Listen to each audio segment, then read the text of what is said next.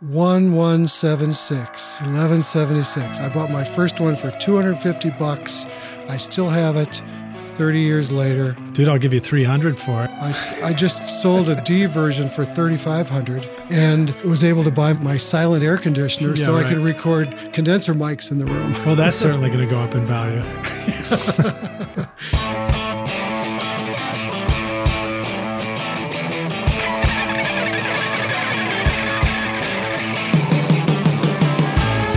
Welcome to Recording Studio Rockstars.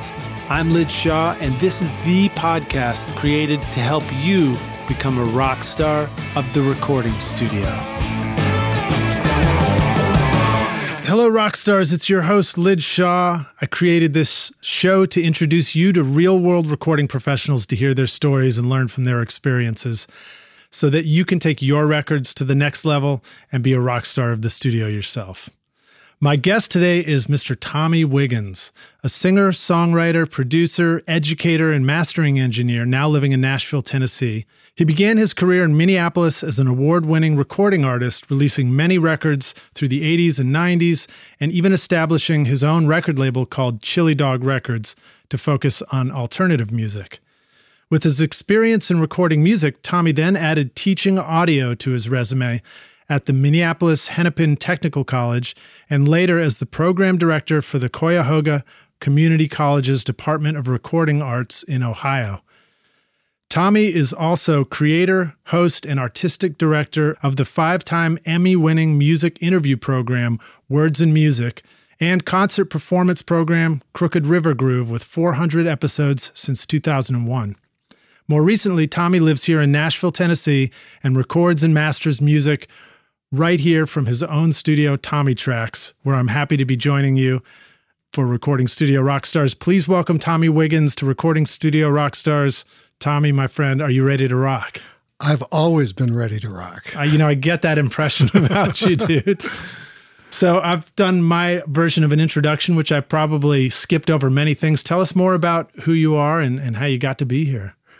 Well, I'm here right now because my wife, who is way smarter than me, and I follow her in her career choices, she is now at Vanderbilt, and before that was in Cleveland, and we raised our children in St. Paul.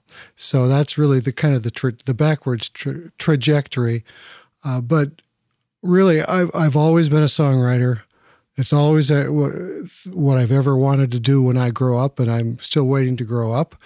But I wanted to write songs, I wanted to sing songs, I wanted to record them with my friends and go play gigs. And here I am in Nashville, still, all these years later, doing the same thing. Nice, man. So no disrespect to St. Paul when I think I mentioned Minneapolis, but... You all do that. Why is it that we do that?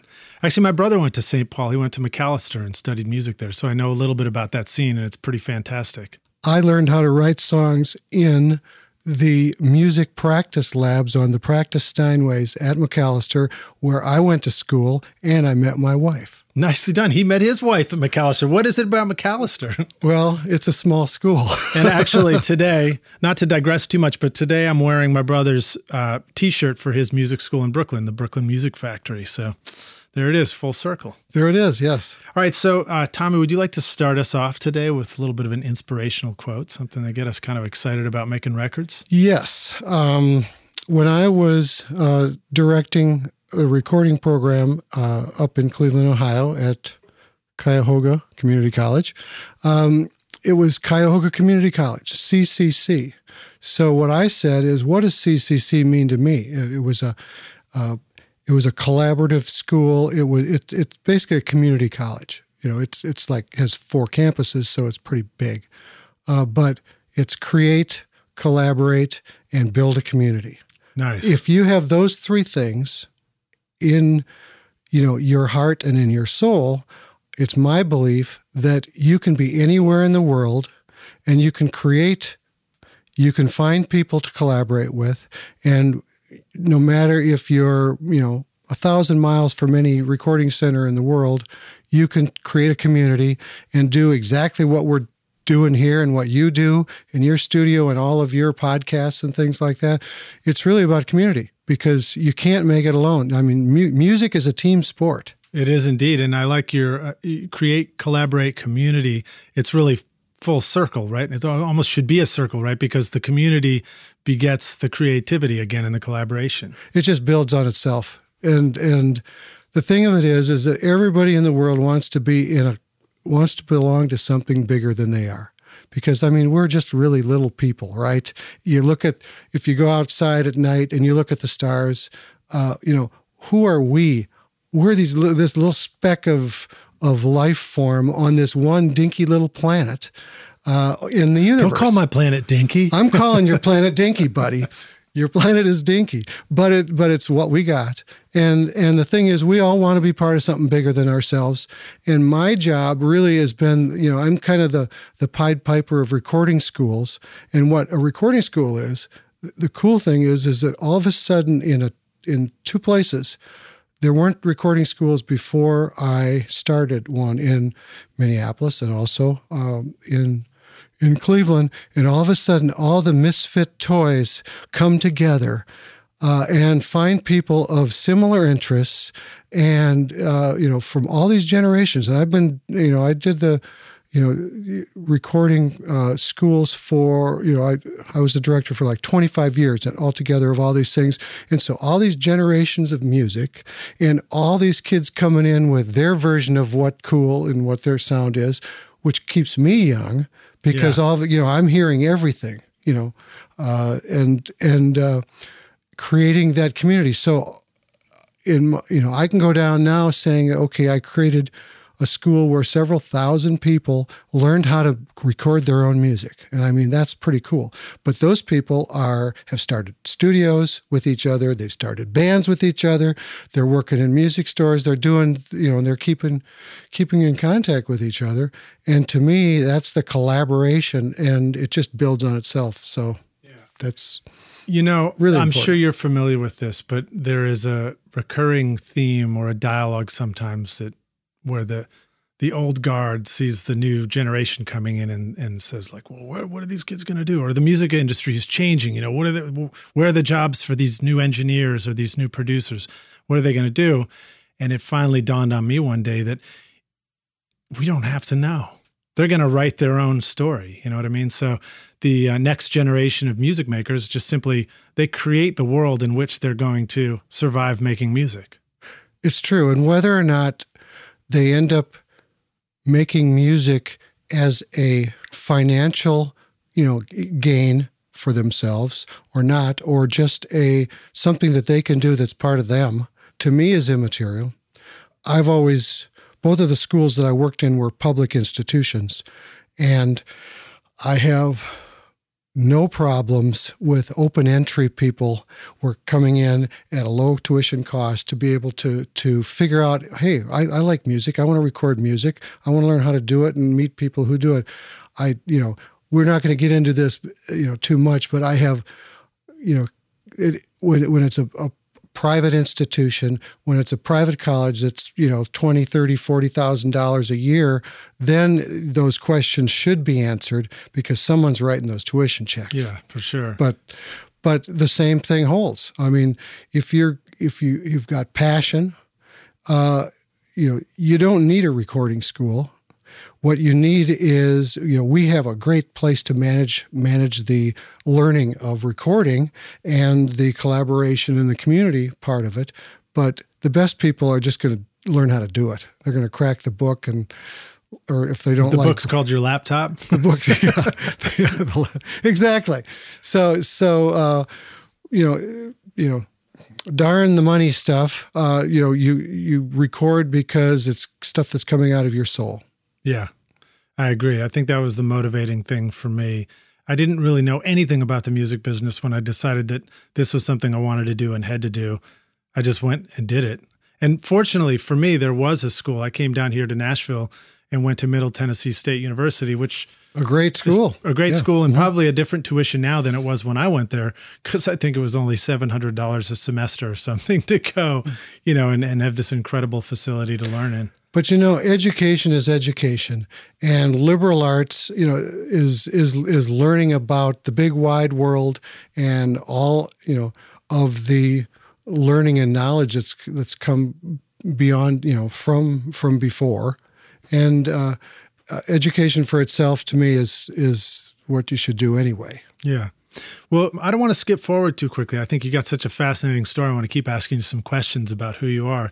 So you were up in St. Paul and in Minneapolis area, Minnesota, then in Cleveland, and starting these schools for the first time. Tell us a little bit, paint a picture for us. What was it like in Minneapolis and St. Paul at that time?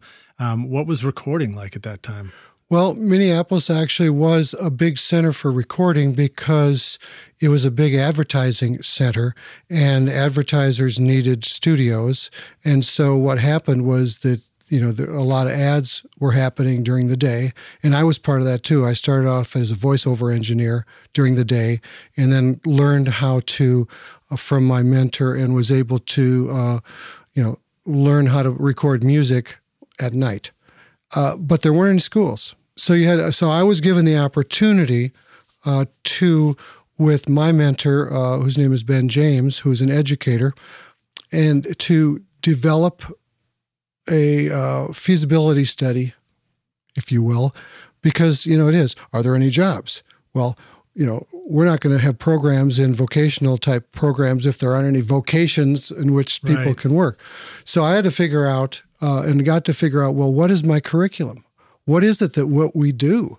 We don't know what we do. So I had to figure out it, and write a 2-year course of curriculum of, a course of study that started, basic baby steps and worked towards entry level, and once I developed the curriculum, we didn't have a building. So I had to learn how to work with designers to build the buildings. Yeah, I had to learn how to design studios. And I'd already done, we all design our own studios from, in the beginning, it was like, tack egg crates to the wall to deaden the sound. People go, do egg crates soundproof my space? Yeah.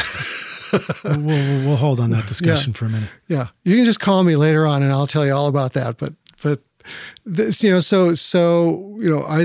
by the time I had gotten to work and figure out the studio portion, I'd already built a bunch of studios because I traded my carpentry labor, because I knew how to build stuff for studio time, because I didn't have any money. And so I had to build the curriculum, find good staff, learn how to teach. Luckily in Minnesota, there's the vocational education. There was quite a bit of coursework that we had to take to actually become licensed by the state. As teachers. Yeah, in a very progressive state. It really does, education really does mean a lot in some states, and one of those is Minnesota. Cool. Land of lakes. No, sorry, that's Wisconsin. No, well, Wisconsin's got cheese and lakes. Minnesota's got gophers, mosquitoes, and lots of lakes. Cool. So, something I wanted to ask you about as an educator, somebody who's seen education in audio for decades now. Mm-hmm. What do you see happening in education now? I mean, are you aware of the extent of online education that's going on for audio? Yeah, I am, and I think it's fabulous because you can bite off what you want, what you can chew at the time that you can chew it, and not everybody. One thing I learned is that not everyone is ready for a full-time experience. Right. People just want to take what they think they need when they need it. Right. And just-in-time learning, right? Exactly. Yes, I've heard of that. And just-in-time delivery of learning how to teach what it is you're going to teach before you teach it the next day. I prefer oops, just missed it learning. Well, everybody learns different. And that's one thing that I figured out pretty early on, and that some people learn by doing, some people learn by listening, some people learn by having to have you show them how to do it and then guide them through through the learning process.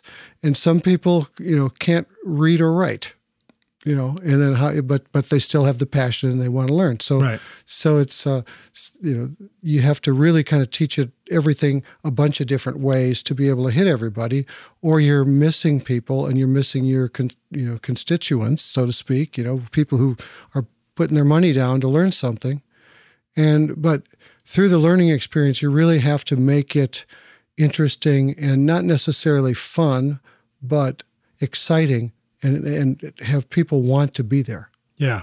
And if they're there, then they're going to collaborate. They're going to learn. They're going to, want to be there the next day, and they're going to ask a lot of questions.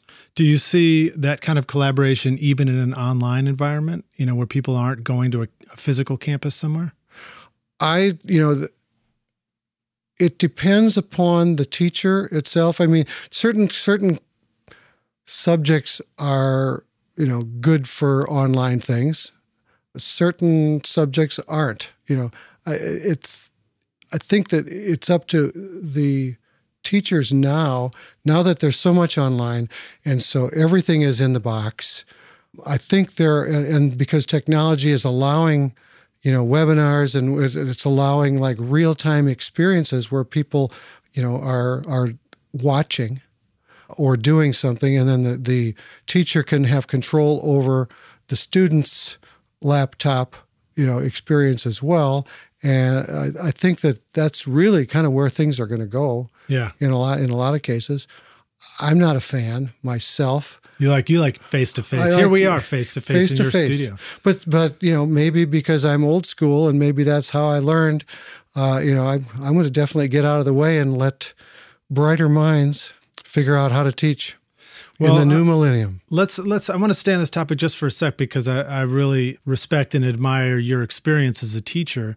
What are some of the things that are really important to teaching and vice versa? What's really important to the learning process in terms of, schools often put together teaching programs where you take 101, then you take 202. Once you take those basics, you're allowed to go to the advanced stuff. How do you see that same thing apply in the online world? And do you see that, are you aware of something like that being a missing element in the way people teach online? Or is it too haphazard the way people are teaching online? I don't have as much experience because I left teaching 4 years ago, and I haven't looked back in a sense. Now, in terms of teaching figuring out what the basics are. You teach the basics, then you teach intermediate, and then you teach advanced. Well, one of the things that of the wonderful staff that I was able to attract at Cuyahoga Community College in the Recording Arts and Technology program, otherwise known as RAT, and we have T-shirts to prove it, is that education started out.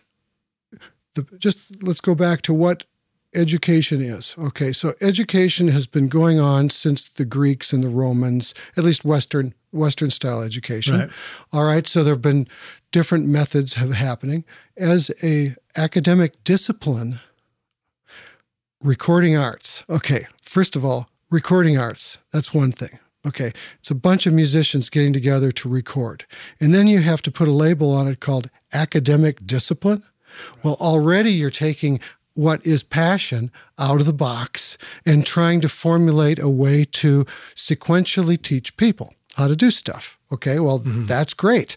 Well, the thing of it is that not everybody can take everything in sequence, and you have a lecture and then you're supposed to have a lab right away to solidify the concepts, blah, blah, blah, that you taught in the lecture.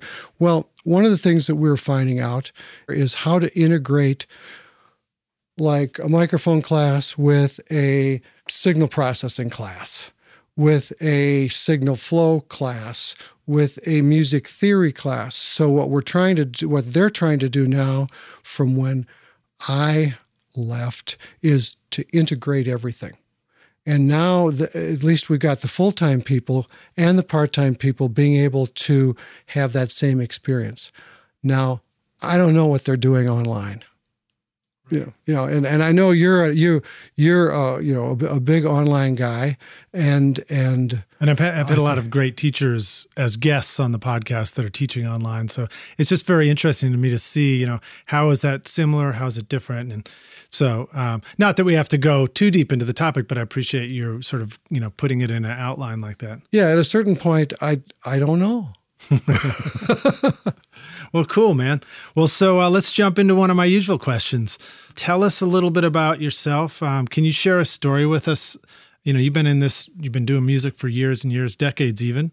Can you share with us a story of a failure moment for you where things really kind of turned out to be a great learning experience?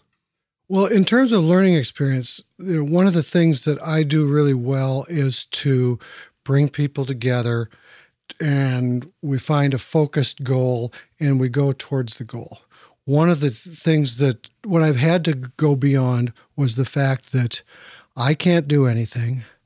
It's not my way or the highway.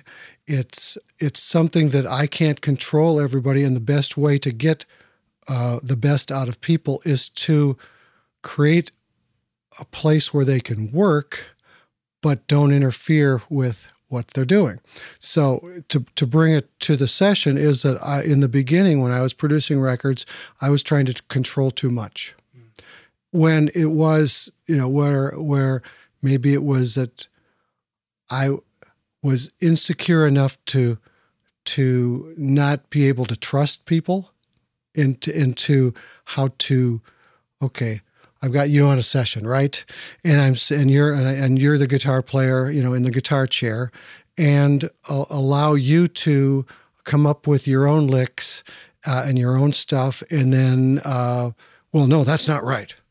You got to do it this way. I mean, what a way to bum out a session right there. So all of a sudden, and I was a little too autocratic, and right. So I have learned how to gently guide sessions so that they would not be stillborn, and and we would get music, great music out of it.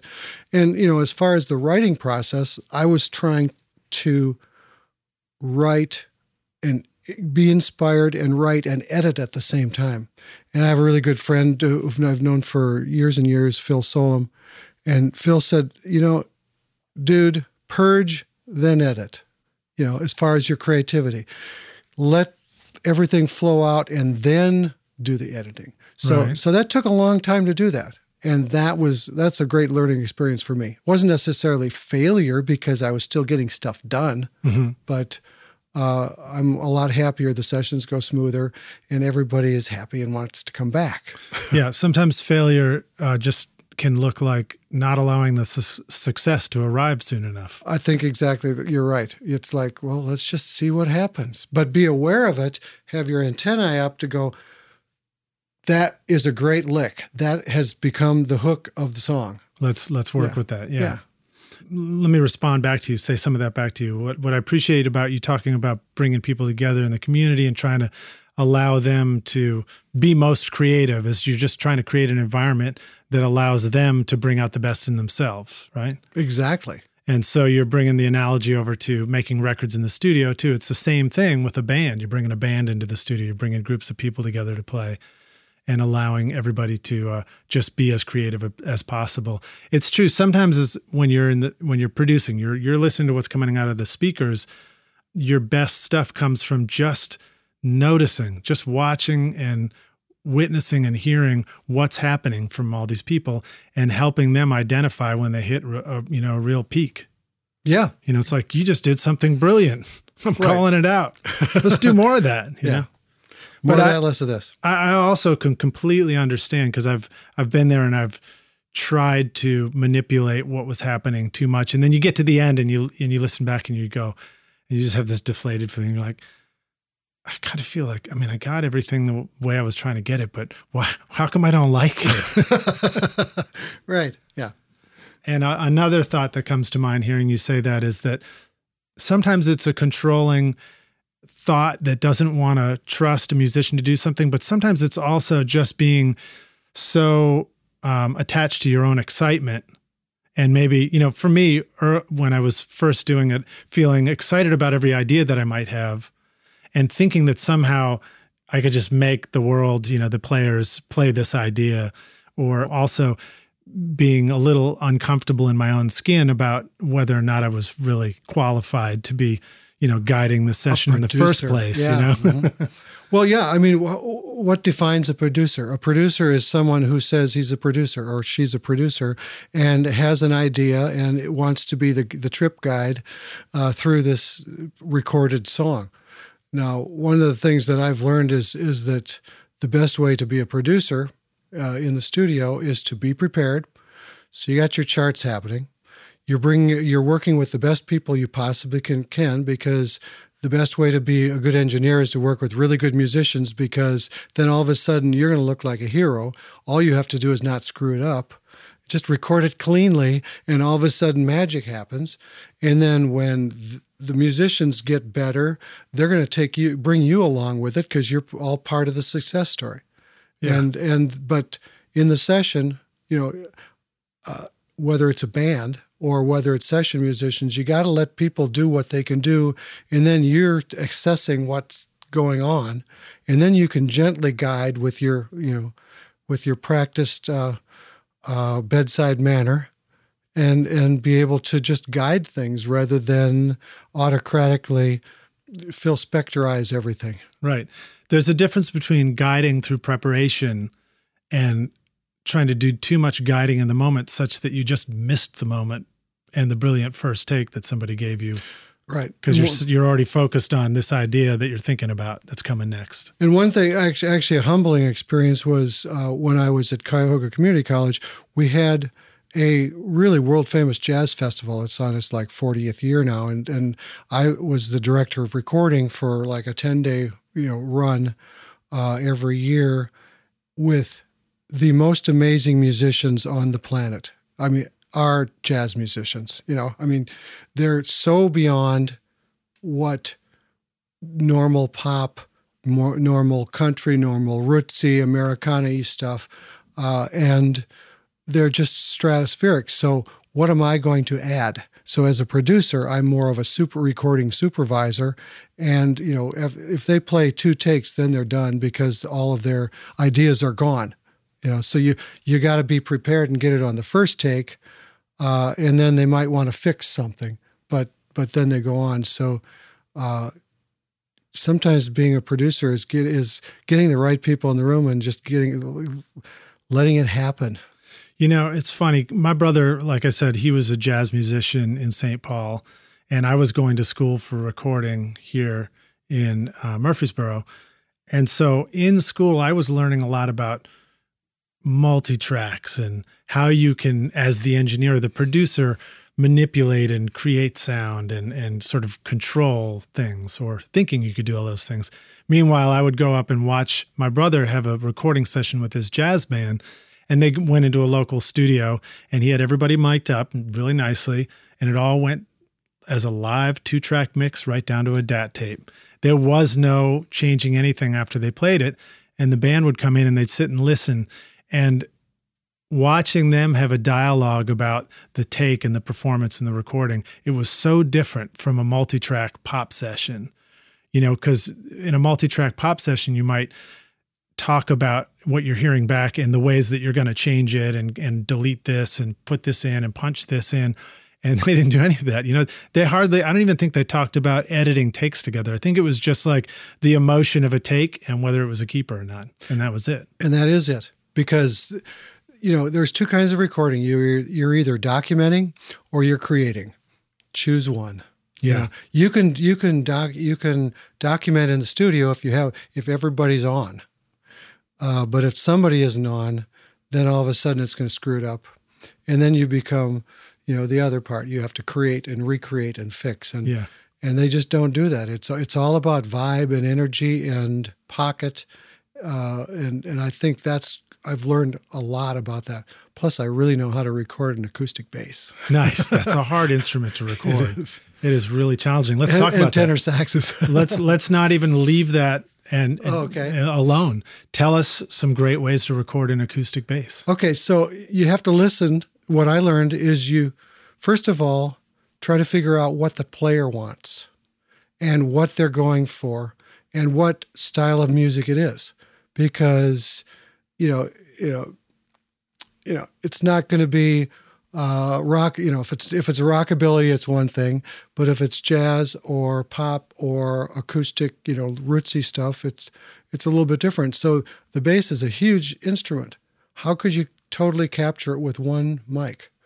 To me, I use 2, and I typically use a condenser pencil on the fingerboard to be able to get the articulation of the notes being played.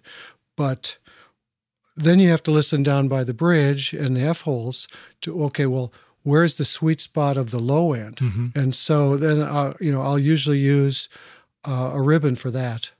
And do you have a special tool that identifies where the sweet spot of the low end of a bass is? Yes, it's called your ears.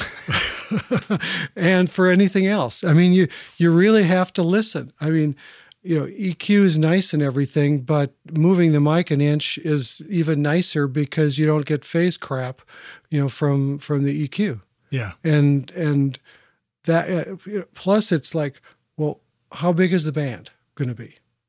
If it's a huge band, if it's like a big band, and 18-piece big band, got all the parts of a jazz big band, then you just want clarity out of the bass because it's going to be all you get. And they're usually parked right next to the piano, which of course, that's a quiet instrument. That's a very quiet instrument. Yeah. And then the drummer's on the other side. And so, to record and get clarity is really tough, but really it's what is the arrangement going to do? Yeah. Is it like a trio or like a small band, which I really love doing 3 to 5 piece bands because every player has more chance, it has more space to play in. Their role is a little wider so they can do more stuff within the role.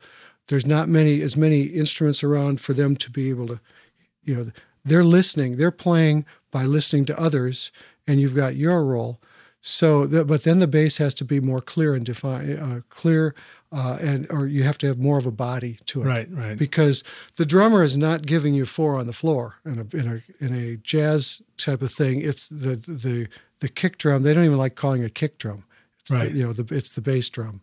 But everyone's got their role, and you're trying to put these people in a room. And the best way to learn how to record acoustic jazz is to just listen to Blue Note and Prestige records from the 50s, the Rudy Van Gelder stuff. Yeah. And then you go, oh, I get it. Because that's what all these cats who are learning the book, the jazz book, they're referring to, and that's what they want to hear.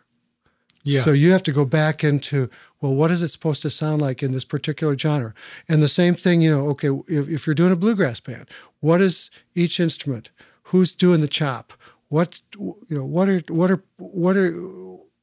are these people? What did they grow up with? What do they want it to sound? Now, if you want it to sound rock and roll, then it creates something different. Then you can use different techniques. And then you might have a kick drum. And it might be on every beat, right? In the bluegrass band.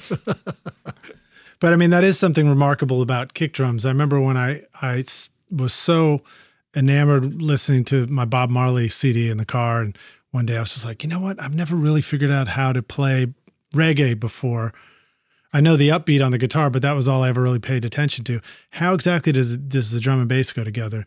And I listened and I realized, the kick drum and the side stick, they just happen together on the 3. Everything else is the bass or space. Right. And so the kick is never on the 1. Whereas in pop music, it's like the 1 and the 3, or it's the 1, 2, 3, 4, 4 on the floor kind of sound. So maybe I learned a little bit about reggae from my console, which is a 1974 MCI console that was commissioned and went down to Dynamic Sounds in Kingston, Jamaica. And so it was really a reggae board until it came back here, and then it became a country board because Hank Cochran had it in his house. Very cool, man. So, I mean, so being able to use tools that have been used to create, venerable recordings, to me is it means a lot to me. It's like there's all of a sudden I have the responsibility of not screwing up with that lineage. Yeah.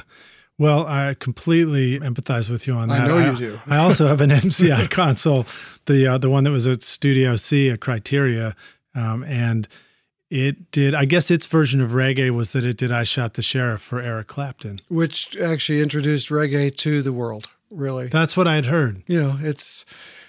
He popularized that. And he also gave J.G. Cale a career too. Now, didn't you say that your board? That was the connection. Was that it was in Kingston? Yeah, doing reggae all the dang time. Yeah, and actually, Clapton did some work there too, and the Stones did some work there too, but not on this console. That was just a little bit earlier. They like to hop around to places that were vibey, and that's what brought them to like Muscle Shoals as well. Yeah. Do their work there. Yeah, what a cool way to record. That kind of takes us to our next question here, which is a question about sharing a moment of success for you.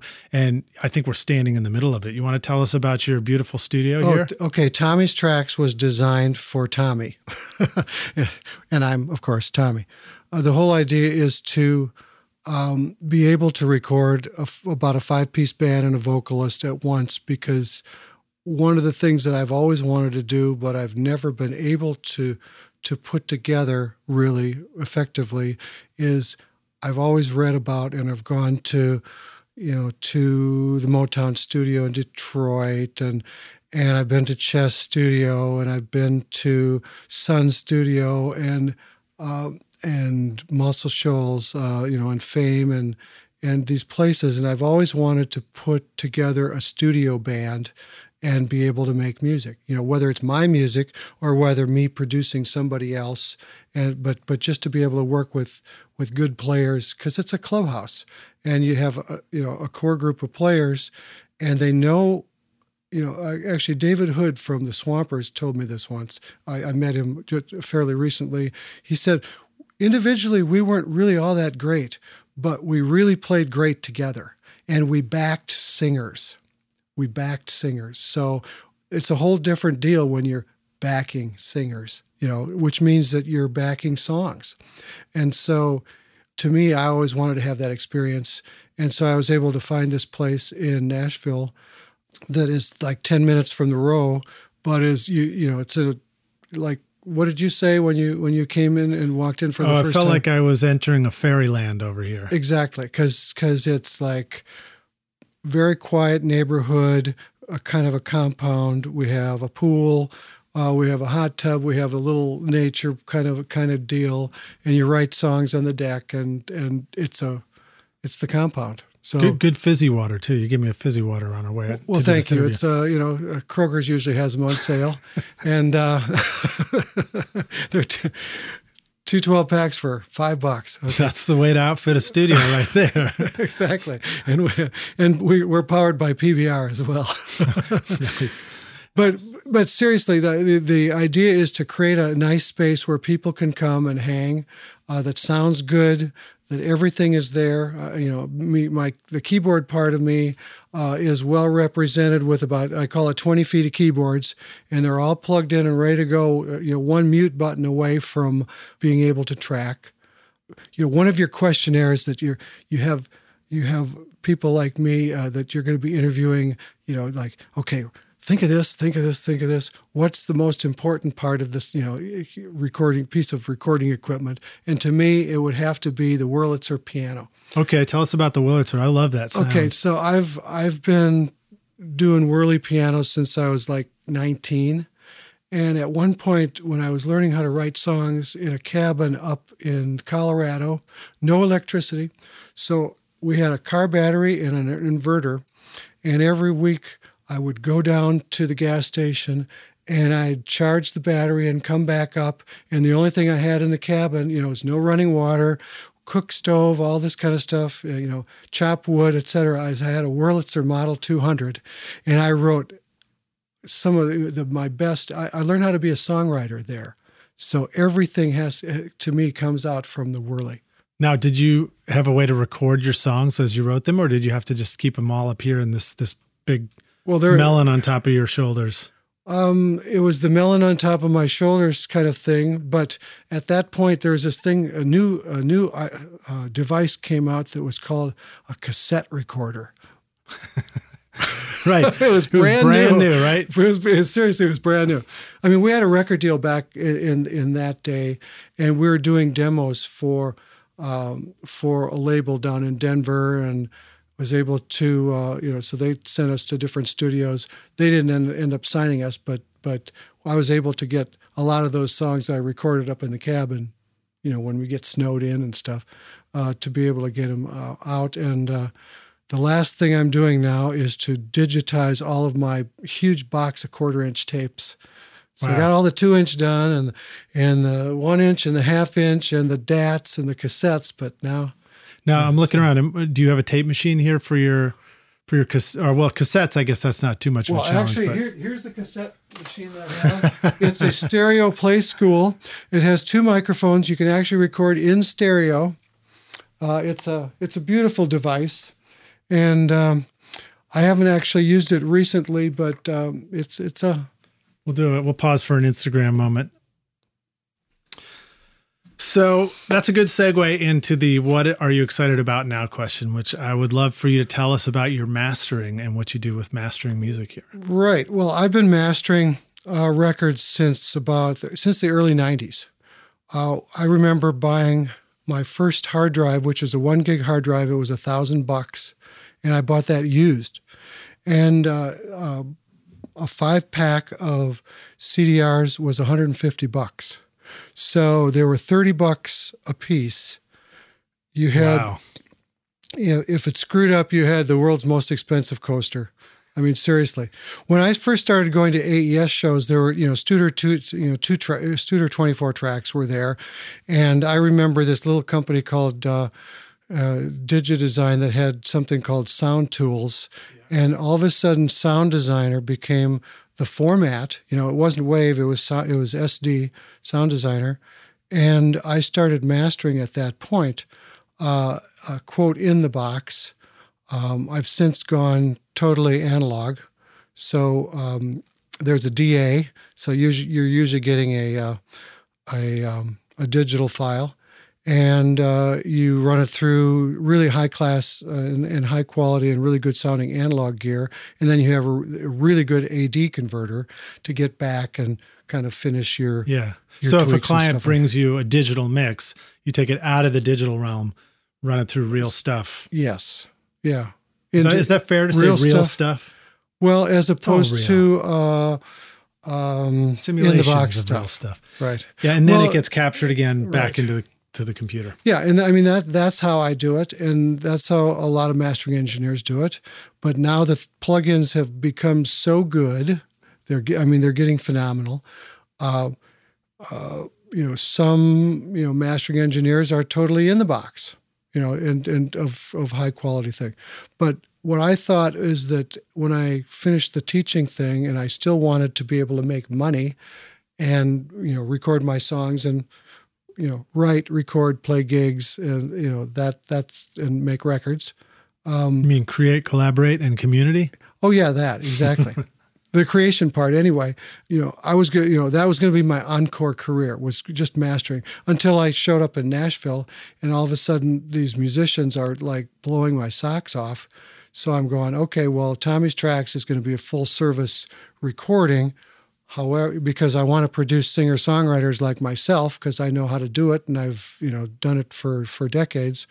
But mastering really is kind of a niche that not everybody can do.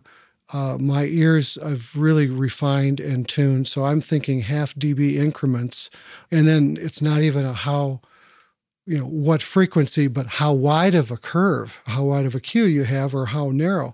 And so to me, I want to make records that that sound like records that I would want to listen to. And so what I do in mastering is to become the artists and the producers. I've got their back. I got to figure out in mastering, what is the intent of the record? What are they going for? What are you've got, maybe if it's an EP, you might have 5 or 6 songs, or if it's a full length, you have 10 or 12 songs. You got all these songs that were recorded at different times. They were mixed at different times, maybe in different studios even, and you have to try to make a really great listening experience for the listener. You want them to put the headphones on and to defy, the norm of today of just being able to shuffle your way through your day through your phone. I want people to take them away on an experience. And that's what the artists really want too. So my job, is to help the engineer who might have, basically help people who are working in their own home studio bedrooms, which the EQ curves in their rooms are not to be trusted. Their speakers are not necessarily to be trusted. The placement of the speakers probably aren't where optimally they should be in the room. So just the physical anomalies are creating these weird frequency spectrum that then they mix, and then they wonder out, well, how come the bass is too boomy? Or how come the snare doesn't pop? Or, all these kinds of things. Or how come the S's are everywhere? Well, that's because you use that one condenser mic on everything and look at the box to where the EQ curve is on that one mic. And that means you've got 24 versions of extended high frequency. That's why you got the S's. And that's why your cymbals are like, blasting over everything. Okay. End of sidebar. Yeah. Well, I think you're speaking to a lot of the rock stars with home studios that are listening to this show right now. Right. And in fact, I've got a card for our studio. We are the Project Studio Mix Fixers. Nice. Project Studio Mix Fixers, because you shouldn't be mastering with that L2 plugin that you have, because you still don't know where your frequencies are. And I've got, speakers that cost probably more than your car. And I know exactly what they should what the frequency response should sound like. And I master a lot of records in a lot of genres. I'm more boutique-y than, I don't do it every day, but I do it every week. It's a thing where you really have to maybe give up your control at a certain point in order to make a better record and a better sounding record. Well, I think also a lot of our listeners have an appreciation for records from decades ago, and so do you. I do. So you're going to probably know, there may be people who are trying to get a certain sound that you would recognize immediately and know exactly how to approach it. Which is cool. Yeah, in different genres. And I've done a lot of mastering over the last few years since I've come to Nashville that have gone to vinyl. And you have to really master differently, which means sometimes you have to do two mastering jobs, one for CD and one for vinyl. I've been lucky enough to had a really good relationship with Brendan Benson, who has a label as well, Ready Made Records, and I've mastered like every record on his label. And I learned every record. I learned how to be a better mastering engineer, because you want that record to sound as good as those records, and the artists want them to sound that way too. Yeah, that's cool. I do have a quick experience. Yeah, go ahead. Is that I mastered a record by the Holland Brothers, which is called the Sun Sessions. Well, I did it after I'd experienced being in Sun and know the sound, the sound of the room. And it was so cool to be able to have that in the back of my brain of, how rooms sound, because every room sounds different, and then be able to master a record that was recorded in that room, that famous room. Right. So you know what to do, and sometimes you know what not to do. Okay, we have to keep the character of the room. So in terms of mastering, my role is to help you create the best record you possibly can with the intent that you had and, what you gave me. Now, give us an example of some of the ways in which, through mixing or home mastering, for example, we tend to screw up that character that we had, take a record that had something really great and we mess it up because we do this thing too far or whatever.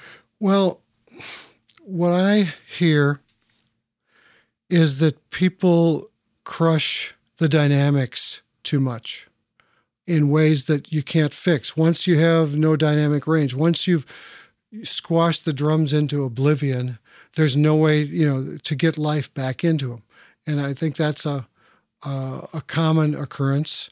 The other common occurrence, like I was telling you before, is the fact that if you're using one mic that has a particular response curve on about 5 different instruments, it's going to build up that kind of frequency range. And I give the example of the frequency range and the EQ curve of a condenser mic.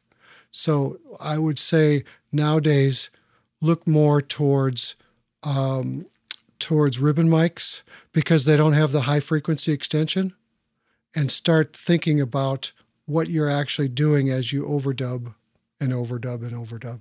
Yeah, and if you're going to use the condenser mic for your vocal, maybe let that be the thing that you're using the condenser mic on, right? It puts it in a certain frequency spot in your mix, and leave it alone. And another thing is that maybe use a different microphone for the background singers, because unless it's a true, Crosby, Stills, Nash type of a thing where all the voices have to be, like in the same room at the same time. Yeah, they sang on the same mic together, right? Right. Beach Boys, Beatles. Yeah, all those.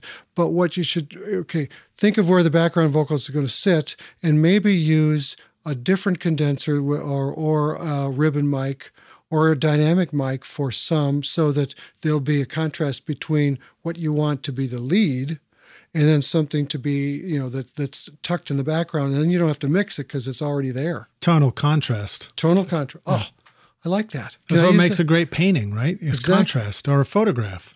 Well, I think of what we do is sound paintings. That's what we do. And that's what EQ is, and that's what, what echo is, and what reverbs are, and, and the spacing.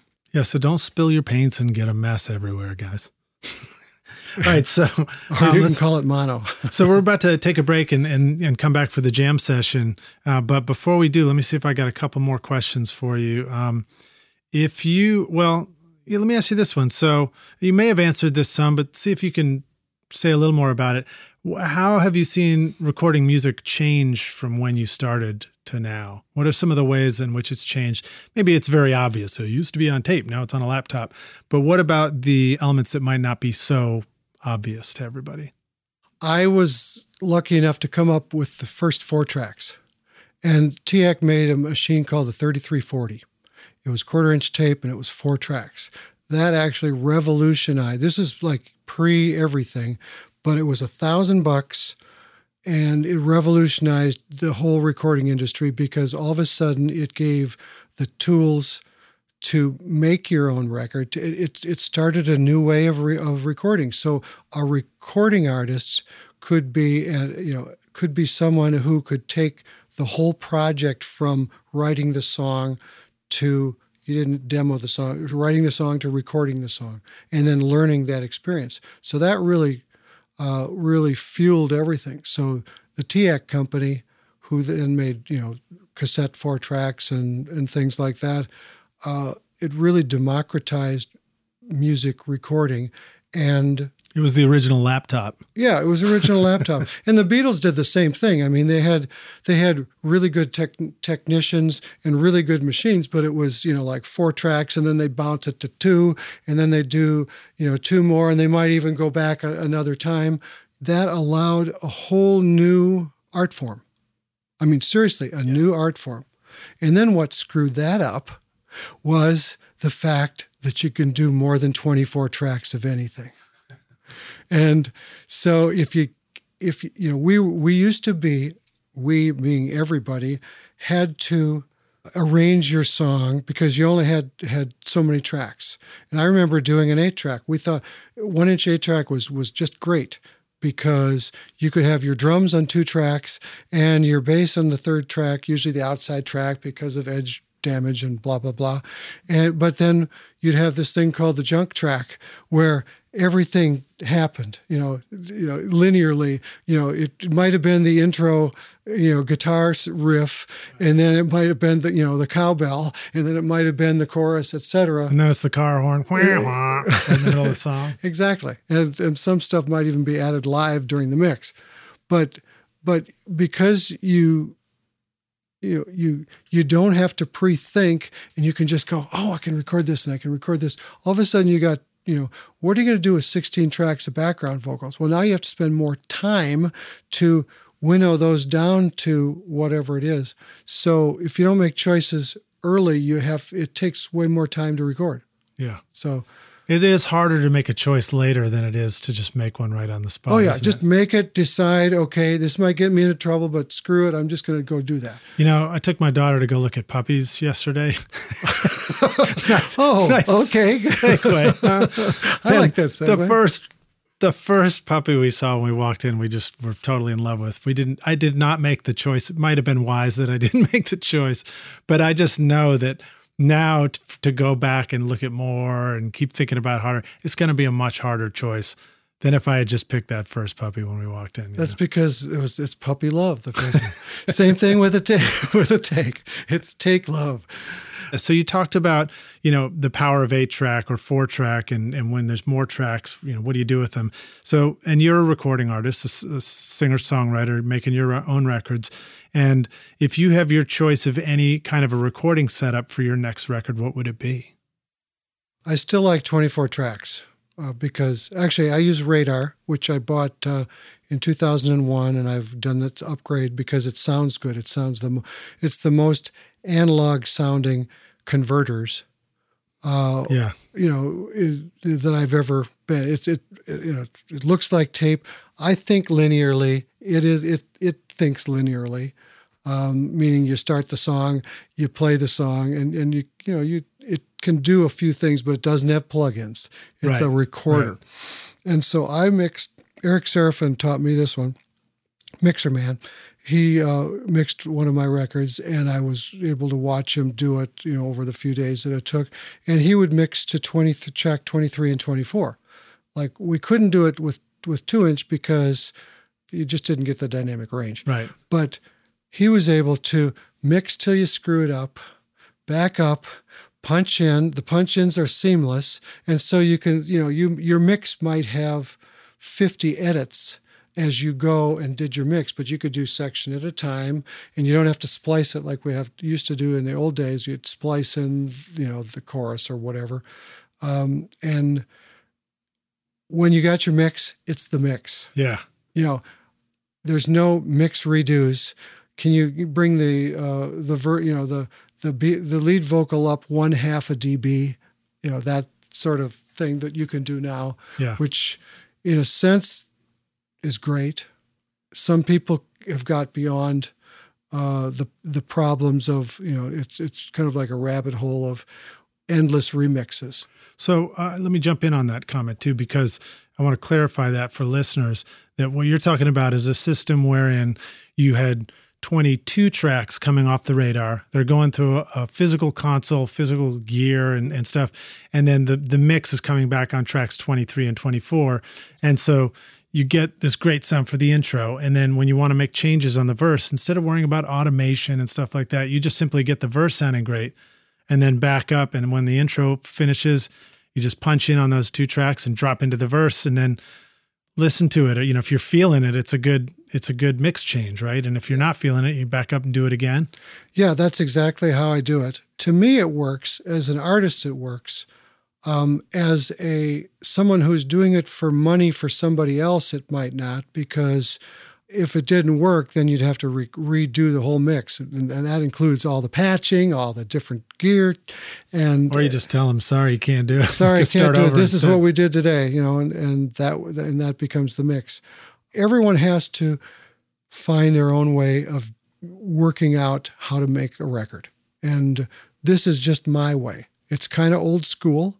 I'm looking this year to get a bigger Pro Tools system so I can have 32 I/O for that. So I'll continue to record through the Radar and use the converters, but then I'll either transfer it over to Pro Tools to edit and mix. But when you're doing the final mix out, I'll have I'll have so many I/O. I'll run it back through the console. Yeah, and then I'll be able to have the sound of the console and the sound of the Radar coming back in. But that's just me. Well, I'm going to follow that up by suggesting that for you rock stars, if you're mixing in a DAW and you're in your laptop or on your computer, you can actually do this trick. You don't need to use an older system to do that, or even a real console. You can take your entire mix and route it all to a stereo track on the bottom of your DAW and record into that one. And rather than reaching for automation and sort of finding yourself distracted and lost in lines on the screen and trying to draw things in. I can't tell you how many times I've wanted to just reach for the fader and just make the kick drum louder.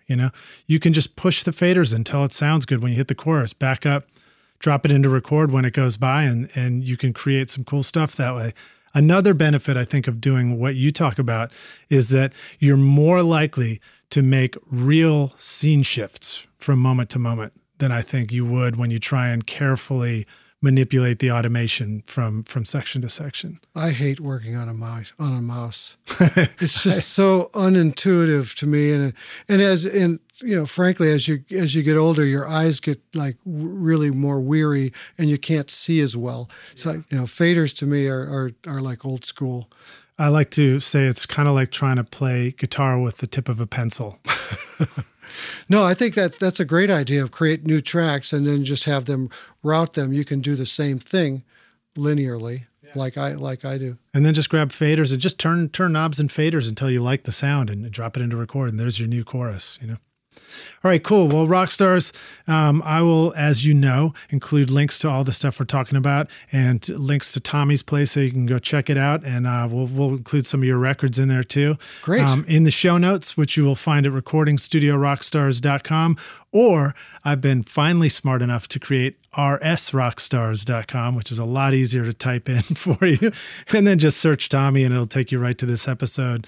And then also a reminder, if you're listening on your iPhone, you can simply open up the podcast app and then you'll see the logo for us there and just tap on the screen and it'll sort of disintegrate into the show notes, and you can just click right through there for easy follow through.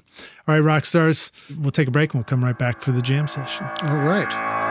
Hey everybody, it's Lid Shaw, and I want to thank you so much for listening to this episode of Recording Studio Rockstars. I really appreciate you, and I really appreciate your time. And as a way of saying thank you, I've created a special mix tutorial just for you, Rockstars, totally free, called the Mix Master Bundle. With it, you get over 2 hours of detailed videos watching over my shoulder as I mix a song in my studio. Plus, I give you the free ebook that explains how I recorded the tracks. And you get downloadable multi-tracks so that you can practice your mixes, including the Pro Tools session file, using nothing but stock plugins in Pro Tools, all of which you would find in any other DAW, whether you're on Logic or Studio One or Reaper. Maybe you're struggling with trying to improve your mix technique, or maybe you just simply don't have access to multi-track files or can't record a full drum set in your studio. I wanted to give you a chance to create your own mixes from full drum kit, bass, and guitars recorded in my studio. The song is called American Winter, and it's off my instrumental record Skadoosh, and it's all available for you totally free right now. All you need to do to get it is text Mix Master Bundle to 33444, and I'll send it directly to your email. Again, that's Mix Master Bundle with no space to 33444, or you can go directly to mixmasterbundle.com, enter your email, and I'll send all the files directly to you. Thanks so much, Rockstars. We'll see you guys in the jam session. Cheers. Hey, Rockstars, it's Lid Shaw, your host of Recording Studio Rockstars, and we're back now for the jam session. My guest on the show today is Mr. Tommy Wiggins. Tommy, are you ready to jam? What key, man? Whatever key you want, dude. Actually, I'm lying. I've got pre-written questions. You can't just jam in any key. Sorry. Okay, I'm good. So as long as they're guitar keys, I don't want horn keys. I can't do flats as well. Guitar questions, anyway. All right. Tell us, when you were starting out and recording, what was one of the things that was holding you back from doing what you really wanted to do, or ended up wanting to do? Myself. I was holding myself back because I was insecure with the technology, and it was all Greek to me. Yeah, especially then, right? Well, maybe it's even more Greek now. Well, there was a book called Modern Recording Techniques. It was like the first edition, and I had it by my bedside for several years actually, and would just read. And what is? I don't understand this. So I'm the kind of a learner that, you can read so much, but then I got to get in there and patch and do stuff. So it's really that kind of, knowing what my brain was like. Right. And finally being able to come to grips and say, okay, well, I'm just going to make a whole bunch of mistakes, and I'm just going to do it until I think it sounds good, and then remember what I did. As I recall reading about your early bands, I think one of your first bands were called the Mushrooms. Was that Mushroom? Yeah, Mushroom. Yes, and we lived up to our name. Let's just put it this way: did band practice impede your ability to read the book sometimes? Yes, in fact. Actually, just recently, one of the members of Mushroom passed away. Right over to your left is his SG bass that I'm working on. I'm either going to sell it, or once I, and give the money to his wife, who was a good friend of mine from back in college. This was, again, McAllister College back in the day. And we were, no, it didn't impede, but we were... This was actually before all of us were writing, but we had a really good playlist. Nice, man. Well, I've recorded an SG bass before, and that is one of the subbiest bass sounds we ever got. Mm-hmm. Is this one also super? I don't know yet, but look, subby? It's got a P pickup as well, a P bass pickup. I'm thinking of the EBO. Is that also the same thing as the EBO? Yeah, different bass. Those Gibsons just had this miles of from the knees down. Nice, man. Well, very cool. All right. Well, so now, what was some of the best advice you received? Probably recording related. Post Mushroom, you mean? Well, I mentioned before. Sorry, don't eat the stems. The best recording advice really is to be prepared. To go in and know your song. You'll waste less time in the studio. Practice your butt off. Especially with me being in Nashville as a musician, I look at myself as the luckiest guy in the room, because, the way to be better is to hire people and work with people that are better than you. And then you aspire to be better than what you are. So I'll, if it's my session and I got a band coming in, I will just rehearse and have that song, as far as what I'm doing, down cold. So you're singing and playing your written songs with incredible musicians backing you up. Pinch me. And just pinch me. So what goes through your mind that moment? Like, you start playing the first verse. Do you just have this moment where you sort of transcend yourself when it all kind of comes together and you can't believe that this is music that you're responsible for? Right. And, you can't go, actually, there was one time actually earlier on when I was making my first record, which is called Expensive Fun. And we brought this cat in who played with Maynard Ferguson. And, he played like all the different horns, and he was playing so good, and it was tremendous, but it was too much for the song. And I went, Eddie Mena. Eddie, I think, is down in the University of Miami now. I haven't seen him in 40 years. And I said, Eddie, you are the best player I've ever been in a room with.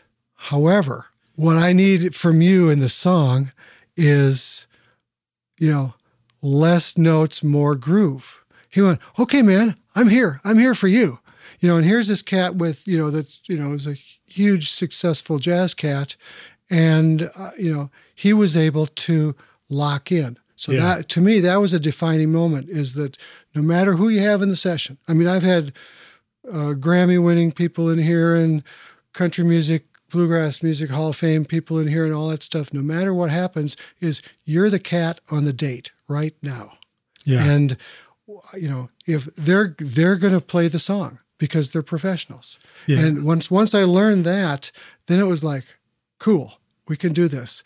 If I practice my ass off before, so I meet the expectations of them. Well, I've seen that. It's like really great musicians check their ego at the door. Mm-hmm. Like especially great musicians will completely flip the whole concept on its head and move forward. They can go from tons and tons of notes to nothing, hardly anything. Because, particularly working with musicians here, is there tends to be a respect for the end product, which is the song. We're all just trying to get this song to lift this artist up, the singer. Yeah, and right here in Nashville, it's the song. Everything revolves around the song, and we back singers. So if we're backing a singer, we're not going to noodle. We're going to play what our instrument is kind of designed to play, within the parameters, right? The guitar player's supposed to do certain things. The bass player's supposed to do certain things. The drummer can't overplay and can't use too many cymbals. Yeah. Well, a common theme in trying to improve your mix is this idea to just simply get it right when you're at the source, when you're recording, when you're getting the arrangement right. It just makes the mix right, And so it's cool to hear you tell those stories. All right, so moving on, share with us a great recording tip, hack, or secret sauce, something that our rock stars can take home and use right now in their own sessions. Really, a secret sauce is less is more. The less you play, the more space you're going to create, and the more drama you can create. And eventually, the easier it is going to be to mix.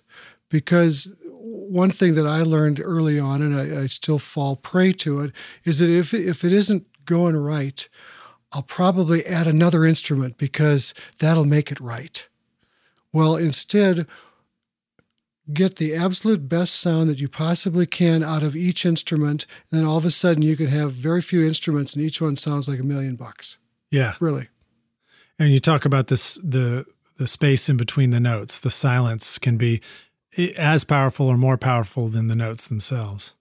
Yeah, there's a quote, I think, attributed to Rick Danko of the band, and it's like he didn't play notes, he played space. And it's like, whether he said it or not, great, I'll take So that. did Jerry Garcia. when he didn't say no to the mushroom. All right. So now share with us a favorite hardware tool, something that when you have it on a session, it just seems to make for better sessions. 1176. I bought my first one for $250. I still have it 30 years later. I got a pair of them. I got a total of $600 in them. Dude, I'll give you $300 for it. I just sold a D version for $3,500 and was able to buy my silent air conditioner so I could record condenser mics in the room. Well, that's certainly going to go up in value. Makes the sessions easier. All right, cool. So it got to be 1176. In fact, I would just say I have had the same vocal chain for 20 years, which is a Neumann 582 with a large capsule. It's a East German kind of a Geffelli thing, into a API preamp 512, into a API 560 EQ, which is a that's the graphic. That's the graphic. Yeah, it's the graphic into an 1176 into the channel. Not Very even cool. Into the board, but that's it. Well, and the cool thing about being a singer-songwriter is you find a vocal chain that you really love on yourself, and maybe stop looking so hard for the great vocal chain. Well, sorry everybody else, but vocal chains are really important. And what's really important nowadays, which didn't used to be important, is your converter, because if you can use how much. A good converter costs $500 a channel or $1,000 a channel. I mean, like a really, really professional one. Mm-hmm. Well, most people can't buy that. And you can't expect your record to sound the same as someone who has really good converters. If you've got your old M-Box, what did the converter cost Digi to make? $1? In parts? I don't know. Maybe. So you really, if you want to play with the big boys, you got to buy some big boy tools or big girl tools. But yet you still have the story about the 4-track. If you make a record on a 4-track and record it to a cassette, I suppose you could send the cassette off to mastering, right? Yeah, you could. But you're not going to probably have the dynamic range, and it's going to be one thing. It's not going to be able to be big and expansive. Right. If I've found that 4-track records that sound really fantastic tend to embrace the character of the 4-track. So perhaps the M-Box analogy is embrace the character of your M-Box if you're going to use it. Right. Well, or hire me to be the project mix fixer, project studio mix fixer. All right, cool. So now share with us a favorite software tool, something that you really enjoy using. Well, I use Wavelab and for mastering. It's a really a great DAW. But I also will use Pro Tools. I mean, I used to be the director of a school, and we had 80 Pro Tools systems. We had like 7 huge studios, and you had to deal with all of the changes and of computers and things like that too. So I totally respect the modern DAW, and totally respect the fact that I'm not really necessarily a fan of the trouble it can get you into by using it. Yeah. In a very succinct way, can you describe the difference between Wavelabs and Pro Tools? I mean, what Wavelabs is for mastering, right? Yeah, Wavelab is pretty much it's designed as a mastering piece of software. That's what it does. It does a lot more. I know, and I've never done it, but I know you can record multiple tracks. You can record stuff into it, but basically it's just, it's for capturing and editing and putting in metadata and everything that you need to put out the final product. It's the one that I use and recommend. Well, so this is a little bit of a loaded question, but can you sort of briefly explain to listeners how something like Wavelabs handles plugins that are going on a track differently than the way you would put plugins on a. I think it's pretty much the same. You can add plugins, But I guess again, loaded question. Let's get to the point, Lidge. So in a mastering software, you can assign, some plugins to an individual region of audio, as well as plugins on the whole track itself that is mixing all the stuff that's getting mastered, right? You can, but I don't. I don't really even use the plugins. Okay, great. That's why you didn't answer that question that way. Like, plugins? Okay. Like what? All right, cool. So awesome, man. All right, well, so now how about a resource for the business side of doing music for a living?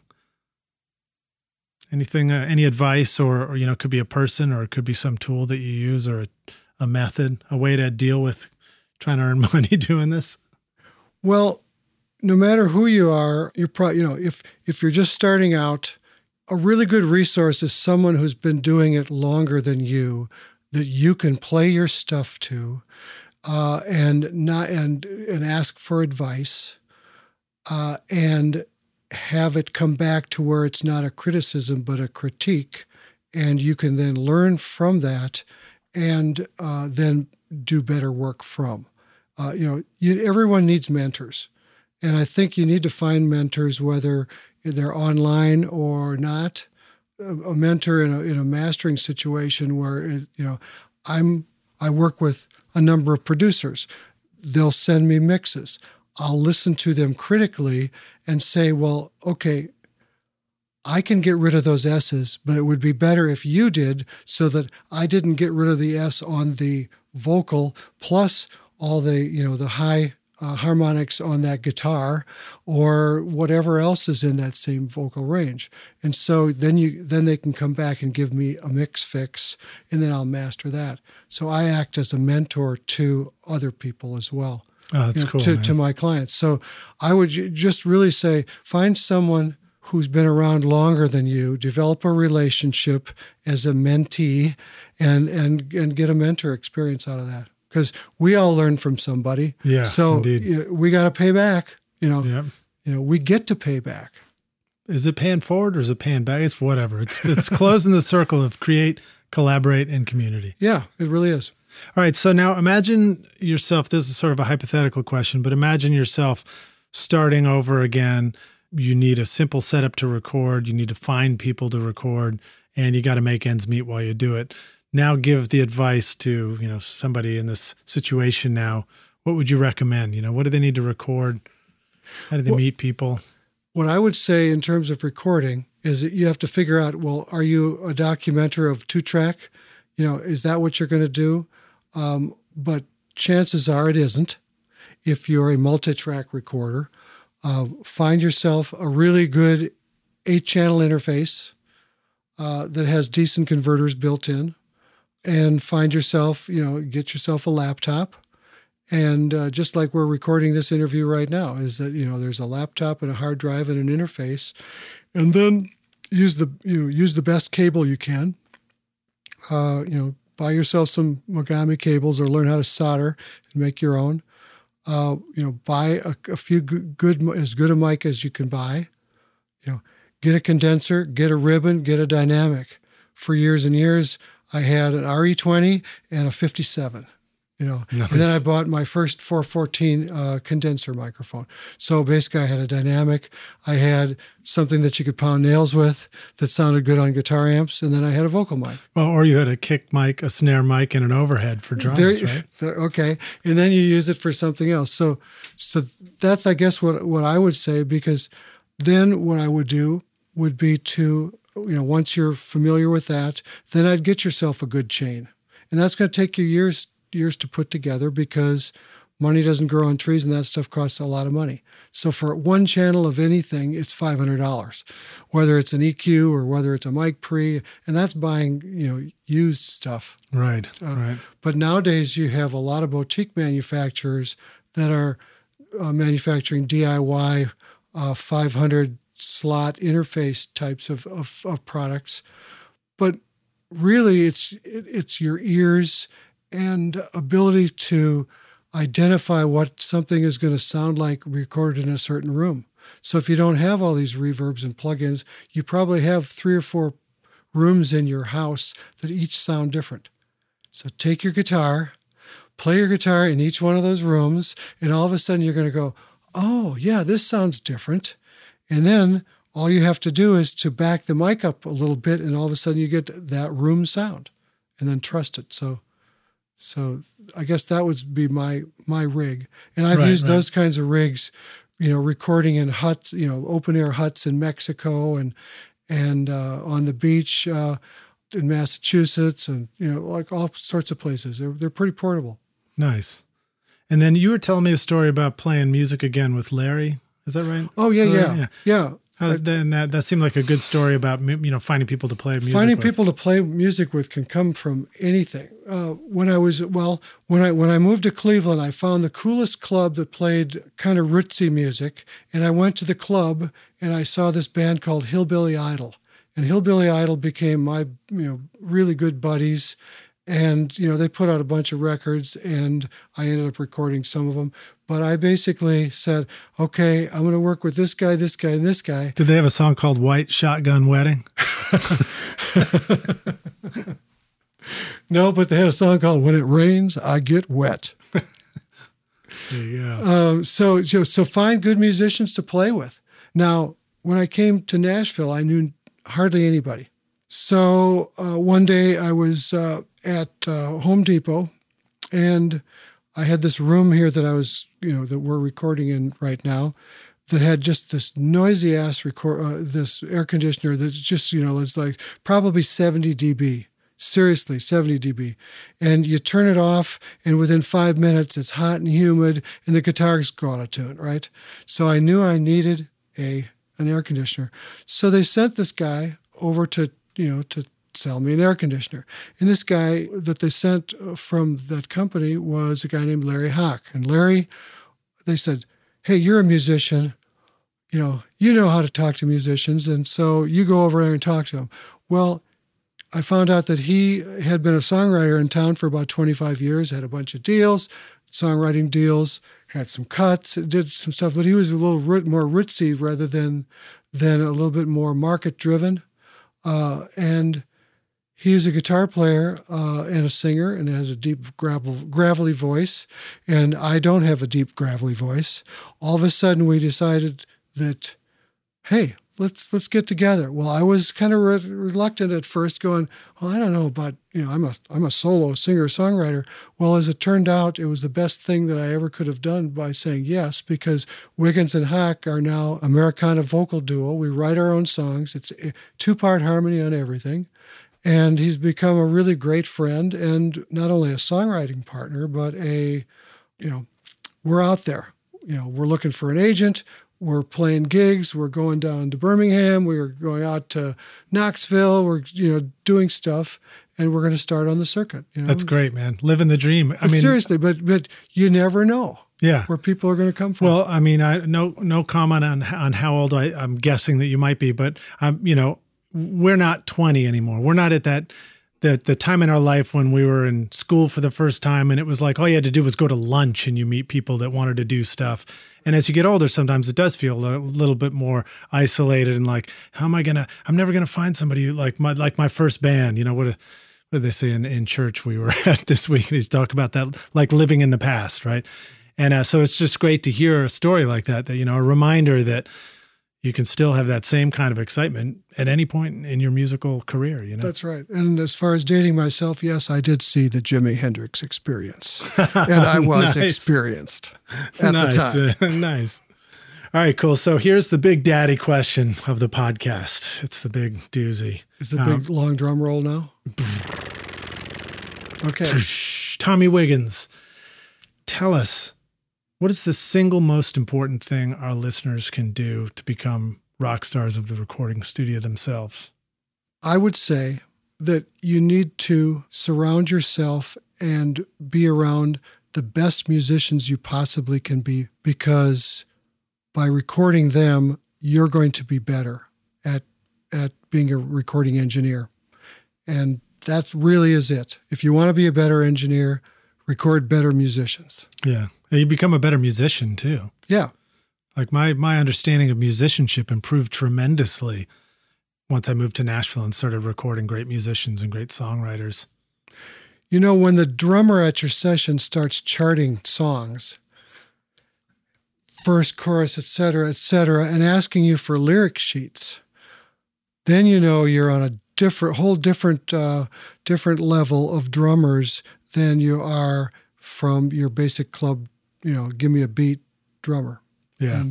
And that makes you a better engineer, producer, musician, songwriter, because you're put on the spot and you really have to nail it. Because these guys and gals are better than you. Yeah. And also it's cool when people are doing that chart writing on sessions to see the way that it just keeps everything in focus. And you get to the great end results so much quicker. Yeah, when people can hear a song, a group of people can hear the song, and an hour later you have a masterpiece of your music in the can, and everybody's high-fiving. To me, that's a religious experience, and that's why we record, is so that we can make alchemy. There's this idea in the songwriter's head, whether it's me or somebody else, and you put people in the room to realize that song, and it isn't that why you do it? It's like at the end you just go, man, this is cool. Nice. I think that's a great quote to end the interview on. And thank you again for joining us today, Tommy, on Recording Studio Rockstars. Can you let the rockstars know how they can find out more about you, and if they want to reach out and connect with you? Is there a way they should do that? Yes, they can. For recording and mastering, it would be through my brand new website, Tommy's Tracks, TOMMYSTRACKS.com. And I have some cool videos that we shot as well, just to kind of give you an idea of what we do here. And email would be Tommy@Tommy'sTracks.com. Nice.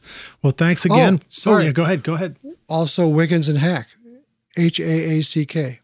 We're on Facebook. I'm on Facebook as well, Tommy Wiggins. Okay, groovy. And a reminder, we will include links to this all in the show notes. So rsrockstars.com, search Tommy Wiggins, and it'll take you right to the blog post. And if you're on your iPhone, just click right through and you'll see them right there, and you just click right through.